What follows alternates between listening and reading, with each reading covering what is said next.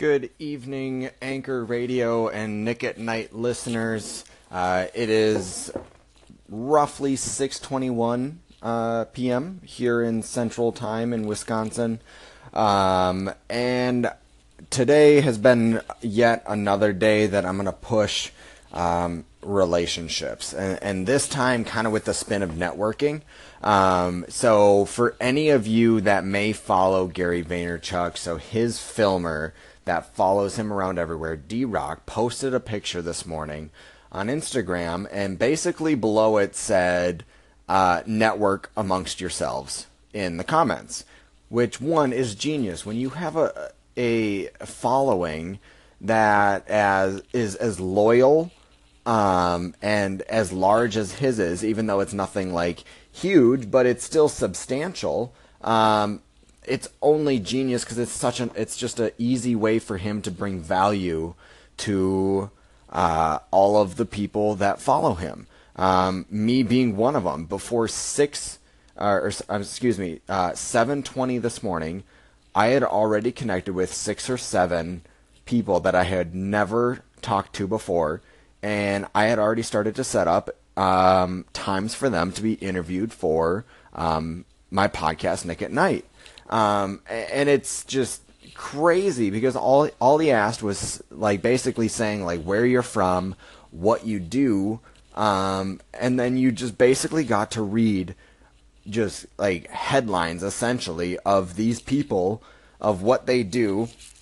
And some of them said like follow me here, or I need followers, or whatever it was, but it was a way for you to basically kind of get a feel for the people's intentions right off the bat. And then on top of that, I've had probably 9 or 10 more people, maybe even more, DM me throughout the day saying, hey, I saw your comment. I'd love to be on your podcast. Here's my story. And that's because I told people I just want them to be on my podcast to share their story and bring more awareness to what matters most to them, which is extremely simple for me and extremely beneficial because I now am able to hear the stories of, what will be hundreds and then thousands of people, which is incredible because in a world where the connections that you have and the story that you tell is so valuable, if it's told. It's only valuable if it's told. And most people miss that part, I think, whether you agree or not. If you're here on Anchor listening to this, type in the comments, call in. I want to kind of know if you think it's valuable or not, only if you tell your story. I think that if people keep their stories to themselves, or their close family, I get it. If you want to keep like some of your life private, you should. I believe that everyone needs to, but I think that it, like in the macro, looking at people's stories as far as I went through this and this hard time, and then I came out on the other side and did this. That's going to be kind of the layout of one of the interviews that I'll be doing here, hopefully within the next week, if everything works out well. Or if it's just you chasing after your dreams. Like me, the reason that I share my story with all of you is just because I'm such an average American. Like, so disgustingly average. I grew up white middle class in the middle of the Midwest. Like, if you're, I don't know how you can get more just stereotypical average American male.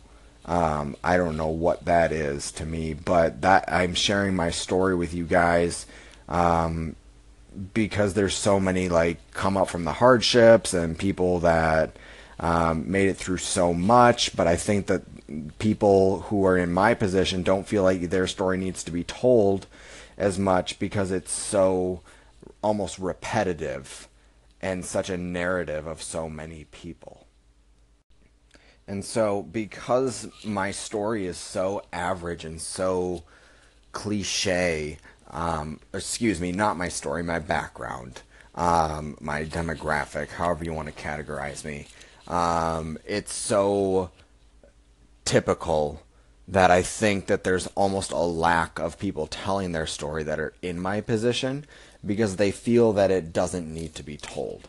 Um, and I mean, I'm also telling the story and sharing the story of a millennial that wants the entire world, um, and and it's someone who is willing to go after it and be uncomfortable. Like, it's uncomfortable for me to be talking to you guys right now.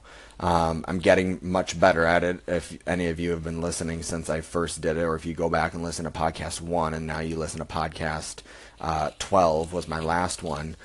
Even in those first 12, huge difference in the way that I speak, and now it's much more professional sounding, more effective.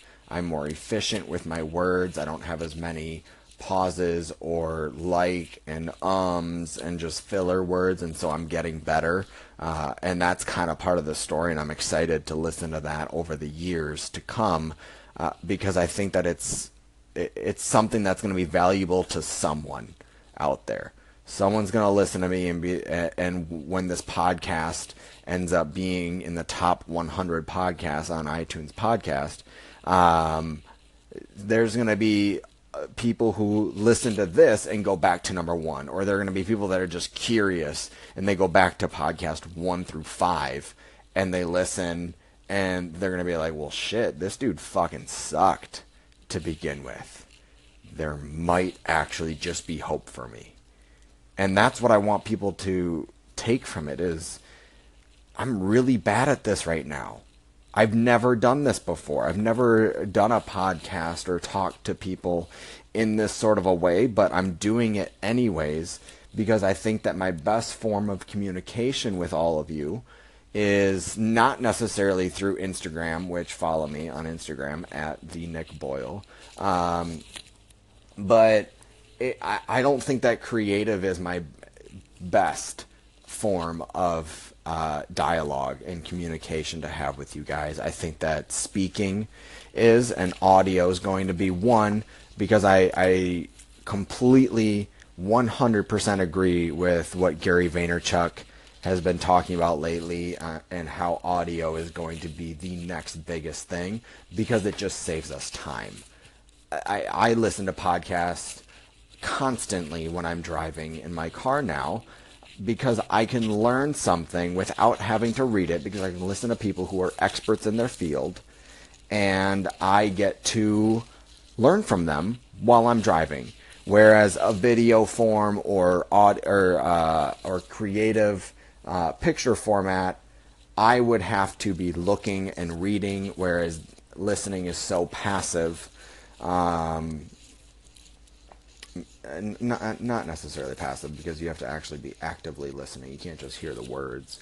But regardless, it's something that you can do to quote-unquote multitask. And so that's why I'm doing this, even though it's uncomfortable and it's new for me.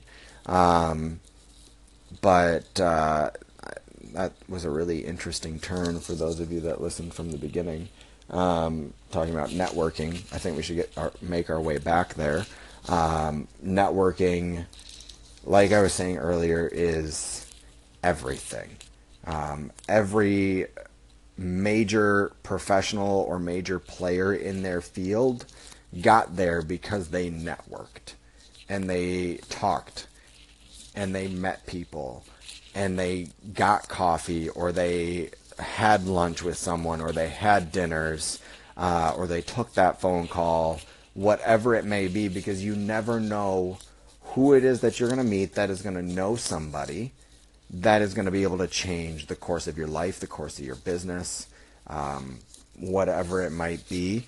You just don't know. But it's also the thing that most people aren't willing to do on a consistent basis. And so I know that if I do, I'm going to win. So that's all I got for you guys today. Hope you all had an amazing Monday, and we'll talk to you soon. Love you all.